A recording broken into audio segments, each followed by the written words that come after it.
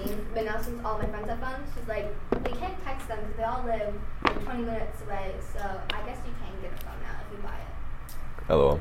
I mean, well, speaking of phones, have you ever thought about like the time period in history that we live in, like all the stuff that we have? Have you ever thought back to like way long time ago's and you're like, man, those poor people that didn't have phones, they had to like talk to each other or send letters.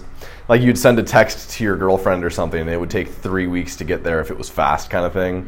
It's like, man, like the age of history that we live in is kind of epic, but I actually have a question for you guys about that. What period of history would you like to live in?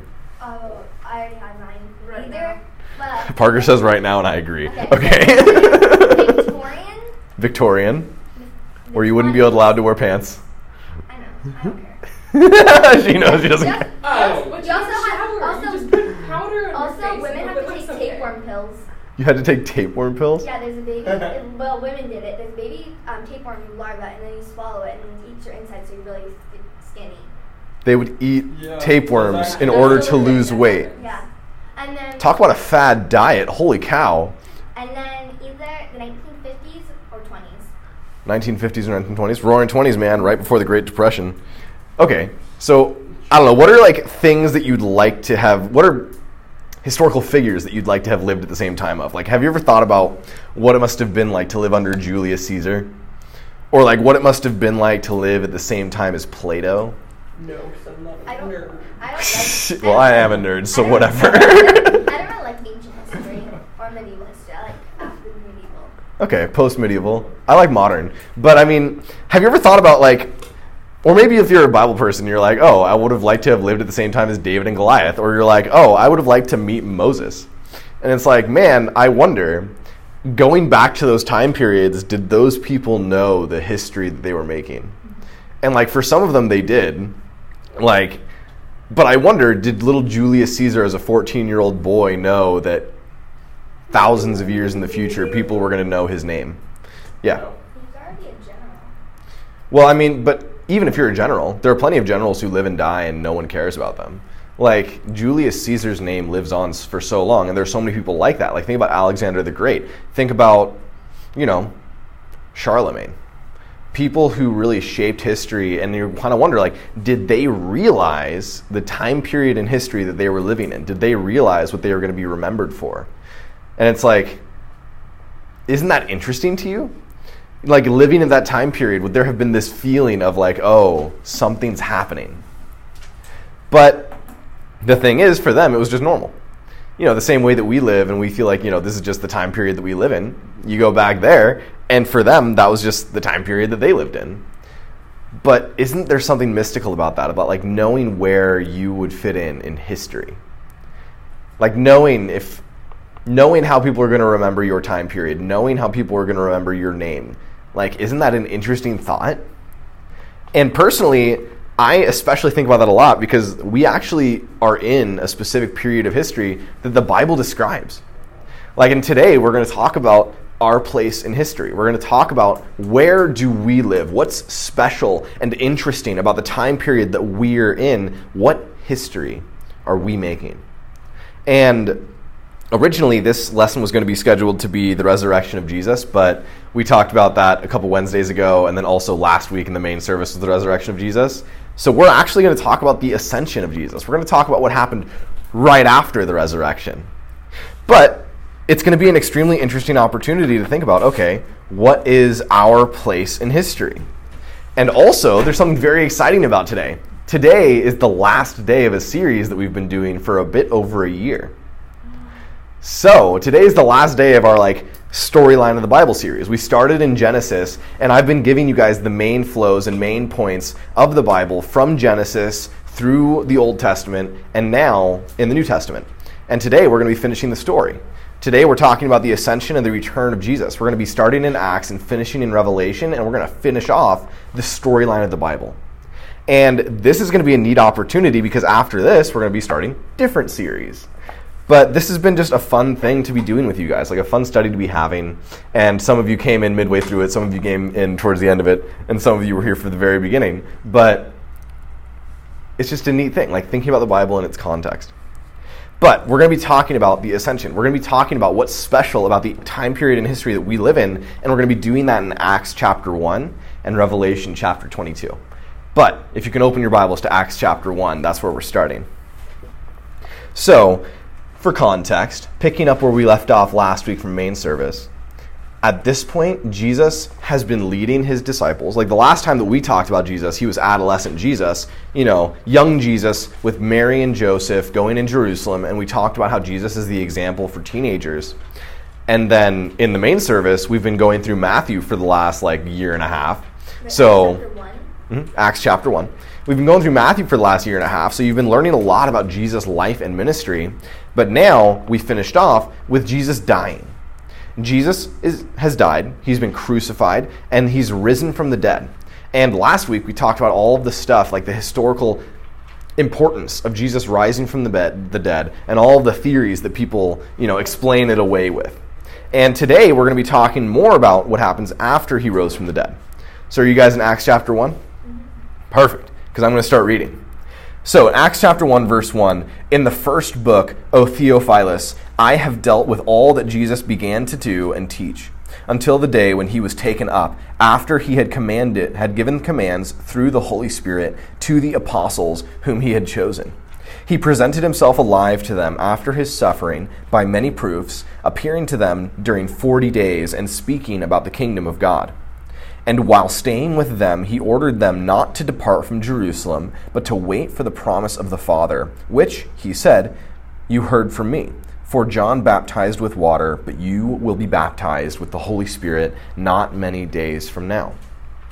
And I'm actually going to stop there. We're going to read through verse 11, but I'm going to stop there because there's something extremely important that you guys need to understand about the Gospels and Acts. And that's that they're historical accounts. Luke is writing the book of Acts, and Luke was the physician of Paul. And Luke is writing the book of Acts to a guy he calls Theophilus. And that might have been the guy's actual name. That might have just been a title. But the idea is that Theophilus funded Luke writing the book of Luke as well as the book of Acts, which were basically like a documentary. Like the way that we make documentaries nowadays, where we interview all the people that were involved in an event and we put together the narrative and we present it to people. That's what Luke was doing. Luke, under the supervision of Paul and under the guidance of the Spirit, he's going through all of the witnesses of Jesus' life and ministry, and he's putting together the story in a single book so that that can be circulated and spread, but specifically so that Theophilus and other Greeks can know it. And I actually want to take a moment to talk to you guys about all four Gospels. Matthew is the name of a disciple of Jesus, a tax collector, and he was an eyewitness of the life of Jesus. And Matthew is held to be the first gospel written. It was written between 50 AD and 70 AD, which is like 20, 30 years, within 20 to 30 years after Jesus died. And Matthew was written to Jews, and it's an eyewitness account. Someone who personally watched the life of Jesus wrote the book of Matthew. Mark was also written as early as 50 AD, but before 70 AD, and he's written by a guy named John Mark, which is a guy who appears in Acts. He was a close friend, he was a relative of Barnabas, and he was very close with the Apostle Peter. So again, Mark is writing down Peter's eyewitness testimony of the life of Christ. It's another eyewitness account, compiled by someone. And a lot of people will say that Mark was written first and that Matthew was written second, and while that's potentially possible, every source we have from the early centuries, like virtually every source we have from the early centuries, claims that Matthew was written first, and then Mark, and then Luke, and then John. So people nowadays, like if you look up the Gospels, and you say, when were the Gospels written, the first thing you get is a Wikipedia page talking about how none of them were written by eyewitnesses, and they were written as late as 140 AD, which, 110 years after Jesus died versus 20. And the reason why is people want to attack the validity of the Bible. And even though there's absolutely no basis for those claims according to the people who lived at those times, like we have people who were alive at 130 AD, and their accounts are that these were written at the time that they said that they were written by the people that have always been the accepted authors. But people want to change that because if these things are accurate and true, well then people have to believe them, and that's a problem. People don't want to. So moving on, Luke, which is also the author of Acts, Luke was, again, the physician of Paul, and we all know who the Apostle Paul is. And he wrote Luke and Acts as a compilation of eyewitness testimonies under the guidance and supervision of Paul and with the Holy Spirit. And it was written in the years 60 to 62 AD, and he was, again, writing for Theophilus. So after that, John was the latest of the Gospels, and it was written between 80 and 90 AD, which was at the end of John's life. And it was written after the first three to kind of like fill in the gaps, is what most people will say. And the reason that I tell you this is that the Bible is reliable. Like, we put the books of the Bible together and we reference the Bible as like a religious work, and a lot of people just view it as a single unit, but that's actually not how it was written. All four Gospels were written separately from one another with different people who witnessed the events, who compiled it, and who put it out there. And that is powerful evidence. Even if you don't believe that the Bible is inspired, even if you don't believe that it's the Word of God, the fact that you have four eyewitnesses and you have people like putting together these accounts, these are reliable documents. And the reason that's important is that you guys are going to hear a whole lot about why the Bible is just a hack job by a bunch of dudes who edited like history and wanted to make up their own religion. But that's actually not the case. So I just wanted to kind of do that as a side note. Like, the Bible is reliable.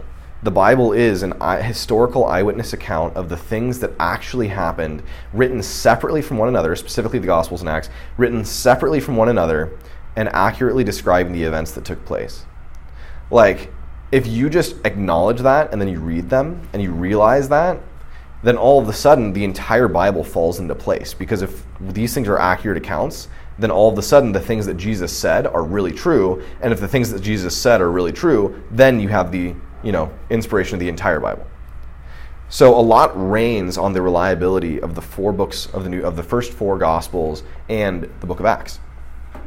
But continuing, these are historical accounts, but what's really special about the ascension of Jesus is that there's this massive shift in the life of a God follower.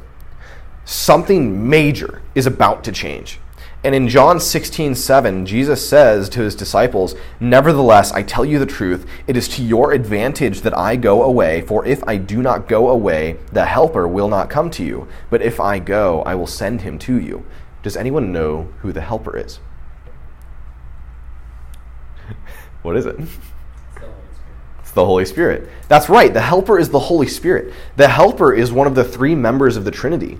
And we've talked a lot about the Holy Spirit and the importance of the Holy Spirit in a Christian's life. But the first point is that you want to know your place in history? We, right now, are living in the age of the Holy Spirit.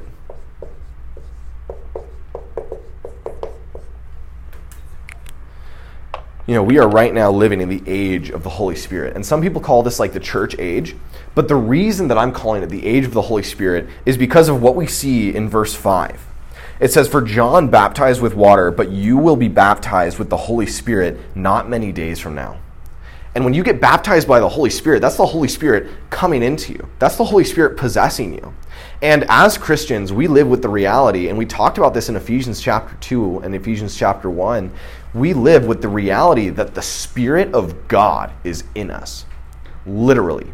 If you are a Christian, the Holy Spirit himself, God himself, is in you, helping you live life, giving you the strength to understand the Bible, giving you the strength to live for God, giving you the ability to overcome temptation. And that's something that is a unique experience to Christians after the ascension. Like, if you go back to the Old Testament, having the Holy Spirit was not a common thing. For example, Saul, the king of Israel, he was given the Holy Spirit when he was anointed by Samuel, and then God took the Holy Spirit away from him. And then God gave it to David. Other examples of people who had the Holy Spirit. You have Samson who had the Holy Spirit, and you had people like Moses who had the Holy Spirit. But having the Holy Spirit was by no means a common occurrence. And now, if you're a Christian, you have the Holy Spirit, and if you have the Holy Spirit, you are a Christian. Like, that's major. Think about that. Like, think about the implications of that you have God himself in you, giving you strength, giving you power, giving you the ability to live life. And that's why Jesus says, like, think about that. Have you ever thought about, man, I wish I could live at the same time as Jesus? Have any of you ever had the desire to, like, see Jesus teach? You know, maybe be there in person for the Sermon on the Mount, or watch Jesus be crucified, or watch him rise from the dead, or watch him ascend. And yet, Jesus himself says, it's better for you if I'm not there because the Holy Spirit is coming. Like, think about that. Jesus says that we are better off for not having him. And I mean, in a sense, we have Jesus because, like, we're followers of Jesus. He's our friend. He's our, you know, our king. Like, we have a relationship with Jesus. But Jesus isn't here right now. If you look around, you don't see Jesus. But who is here is the Holy Spirit. And the Holy Spirit is specifically here to help us. And that's encouraging. That's awesome. And that's something that you should be excited about. Like, think about people who, they're so desperate to live in, like, the world of the Lord of the Rings. Or they're so desperate to live in, like, their favorite fictional novel. Or they really wish that they could be in their Hogwarts house. You know, the Gryffindorks and what otherwise. Can you guess who the Gryffindor is? But people are so desperate to live in these fictional worlds because they feel like the world that we're in is so boring. But if you look around, think about how wonderful this is. Think about the extraordinary way that, like, science works together, and you can have things that, like, phones that let you FaceTime. And you can put technology together, and the world works in such a way with the amount of study and engineering that we have. We can fly. We can see we can hear orchestras in our ears. We can watch like things that are happening on the other side of the world on a random black box on our wall. And that's not even the most magical thing about the world that we live in. The most magical and extraordinary thing about the world that we live in is that God himself can live in people. And that is incredible. And I'm going to continue, but, like, that is why it's so important that Jesus left. That's why it was so valuable that Jesus left, because as soon as he left, the world changed. Like, Jesus did his work while he was here, and now the Holy Spirit is doing his. But if we continue, it says, so when they had come together, they asked him, Lord, will you at this time restore the kingdom to Israel? And he said to them, it is not for you to know the times or the seasons that the Father has fixed by his own authority, but you will receive power when the Holy Spirit has come upon you, and you will be my witnesses in Jerusalem and in all Judea and Samaria, and to the end of the earth. And when he had said these things, as they were looking on, he was lifted up, and a cloud took him out of their sight. So Jesus rises into heaven alive, and he sits down at the right hand of God. And I'm actually going to read you some of the other accounts. Like, one of the reasons I was talking to you about the other gospel accounts is that the ascension and the resurrection, like, they're so important. They're covered in 3 of the 4 gospels as well as in Acts. Well, the resurrection is covered in all 3, but the ascension is covered in 3 of the 4 gospels as well as in Acts. And the reason it's so important that you understand that the Bible is accurate and the gospels and the Acts are reliable is that their reliability gives value to the account of the fact that Jesus ascended. Like, the resurrection and the ascension are some of the most historically validated, like, events ever. There is more evidence that Jesus died, rose again, and ascended into heaven than there is evidence that George Washington existed. Have you ever thought about that? That we have the movements of history, we have the eyewitness accounts of hundreds of people, we have historians living at the same time, we have extra biblical sources by people like Josephus that verify the things that the Bible said. There is significantly more evidence that Jesus lived, died, and rose again than that George Washington existed.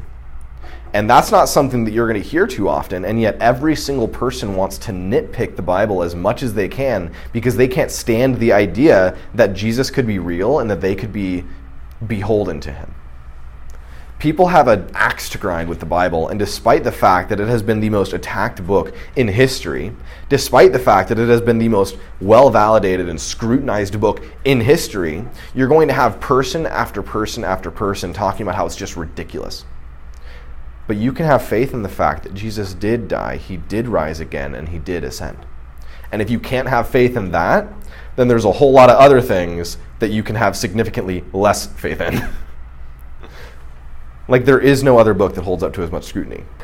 That's something that's valuable to consider. Like, actually, for the sake of time, I'm not going to read the rest of these accounts. We've talked about it.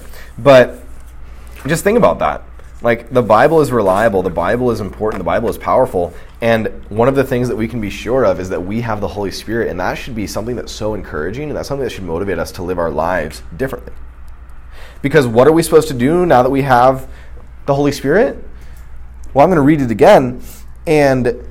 But you will receive power when the Holy Spirit has come upon you, and you will be my witnesses in Jerusalem and in Judea and Samaria and to the end of the earth. What are we supposed to do now that Jesus has died, risen again, and ascended, and now that we have the Holy Spirit? What are we supposed to do? It's in the verse. It's in verse 8. Witness. That's right. We're supposed to be witnesses. In Matthew, we have the what's called the Great Commission.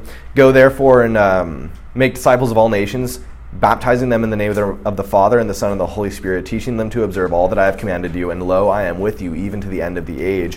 Like, in light of the fact that Jesus is who he says he is and has done the things that he said he will do, we're supposed to be evangelists. We're supposed to be missionaries. We're supposed to be actively pursuing that people would accept the gift that Jesus gives them, because we can be sure that it's reliable, and we can be sure of the consequences that come if they don't. But now we know kind of the beginning of where we are in our history, but if you turn to Revelation chapter 22, the last chapter of the Bible, if you want to turn there, we're going to talk about where it's going. We're kind of in what's called the last days. We're in the end of history. We're in the last main section until the events of Revelation occur. And we've talked about in Acts, like... Somebody turned my dad up really loud. Cool. So we talked about in Acts, like the beginning of the stage of history that we're in, and we're going to talk about what bookends it. We're going to talk about the beginning and end of the stages of history that we are in. Because we are in the age of the Holy Spirit, and we look forward to Jesus' return. That's not what ours said. Ours says God knows more than we do. Oh, LOL. That was a mistake. Why? Sorry. What a loser. Handout mistake. So it's supposed to be, we look forward to Jesus' return. Sorry about that. But we're supposed to be living with the strength of the Holy Spirit. We're supposed to be evangelizing, but we're looking forward to something else that's coming next. In Revelation chapter 22, this is the end of the book of Revelation. This is also written by the Apostle John. And at the very end of all of the craziness that happens in the book of Revelation, at the very end of all of the judgment that just gets poured out on the earth, in the very end of everything that happens, of the world going to the absolute worst levels it could ever possibly go, chapter 22 happens. And this is the ultimate conclusion. And in verse 12, Jesus says, "Behold, I am coming soon, bringing my recompense with me, to repay each one for what he has done. I am the Alpha and the Omega, the first and the last, the beginning and the end. Blessed are those who wash their robes, so that they may have the right to the tree of life, and that they may enter the city by the gates. Outside are the dogs and the sorcerers and the sexually immoral and the murderers and the idolaters and everyone who loves and practices falsehood. I, Jesus, have sent my angels to testify to you about these things for the churches. I am the root and the descendant of David, the bright morning star. The Spirit and the bride say, 'Come.' And let the one who hears say, 'Come.' And let the one who is thirsty come. And let the one who desires take the water of life without price." And in that, it's just talking about in the very end of the world, Jesus is going to set things right. Right now, there's so much brokenness in the world. There's so much injustice. There's so much sin. You look around and people who have absolutely no business giving advice, running governments, being teachers, doing any of those things, you see them being, exalted to the highest positions. In the government, you see corruption, and you see that in every government you look at. In the societies of people, you see people just descending into further and further sin, disregarding God more and more and more, and you're able to have crazy situations that just shouldn't happen.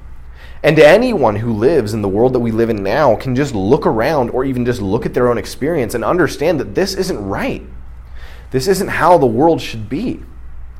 And the thing that we need to understand is that when Jesus said, "Blessed are those who wash their robes," and he says that outside are the dogs and the sorcerers and all the other ones, he's talking about how those who have done rightly will be rewarded and those who have done evilly will be punished. Justice is going to happen. Justice will be served. Things will be set right. The world that we're in now is not what it should be, but it's going to be. If you've ever heard the Billy Graham quote, "Guys, I've read the last chapter of Scripture. It works out okay." Billy Graham, he's this college evangelist. He's did crusades for Christ. He saved, he was instrumental in the salvation of thousands and thousands of people. Very famous Christian evangelist. You've got Jackson in the back talking about how he's got one foot in the grave. He's like, wow, this kid doesn't know Billy Graham.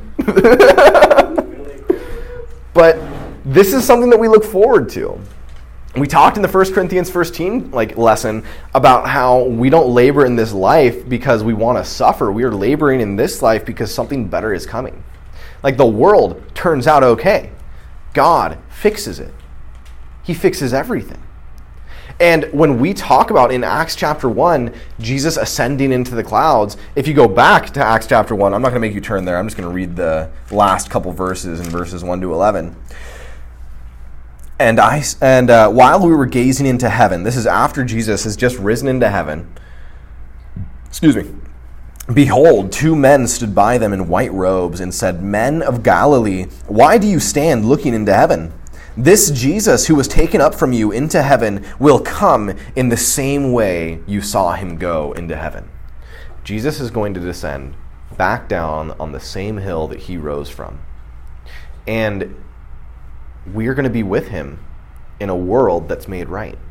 A world without death, a world without sin, a world without disease, a world without injustice, a world without brokenness.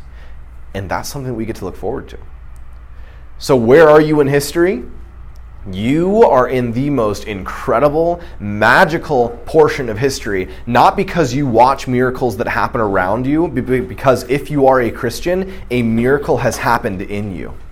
You live in the only age in history where the Holy Spirit, God himself, actually indwells the followers of God. You live in the only age in history where God himself is empowering you. And as a result, you should be sharing the gospel with people. You should be thinking about that and trying to bring them the news of who Jesus is and what he did. But we get to look forward to Jesus' return. Jesus' return should not be a scary thing for us. It should be the best thing. We should be so excited for Jesus coming back, for the world being set right. And the period of history that we live in is after the ascension and before the return. We're in the last days. We're in the last period of history. We are towards the end of God's redemptive plan. And honestly, there's no other portion in history that I'd rather be in. And I don't know about you, but that's pretty encouraging to me. So with that, let's bow our head, close our eyes. Let's pray it out. We'll do some small groups. Lord, thank you for the sacrifice of Jesus. Thank you for the fact that Jesus died for our sins, that Jesus suffered the suffering that we were meant to suffer, and that Jesus has given us a way to have a relationship with him and with you. Lord, thank you so much that as a result of the work that Jesus did, the Holy Spirit himself, God himself, the very breath and power of miracles is able to live in us. Lord, thank you for the incredible gift that is. I pray that the Holy Spirit would strengthen us to serve you, to love you, and Lord, that we would be empowered by it to do the work that you have for us. Lord, I pray that you would help us to look forward to the return of Christ, that we would live with an eternal perspective, that we would understand that we are not living for this life, we are living for heaven, and that we would be so eager for Jesus to come back and to set this world right.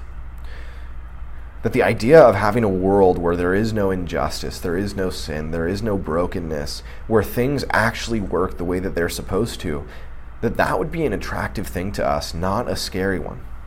Lord, help us to look forward to the future and to revel in the time that we're in because, Lord, we have the Spirit. And Lord, I pray that all of this would be fuel for our praise before you and fuel for our zeal for the gospel. And I pray these things in the name of our King Jesus Christ. I pray that he would come quickly. Amen.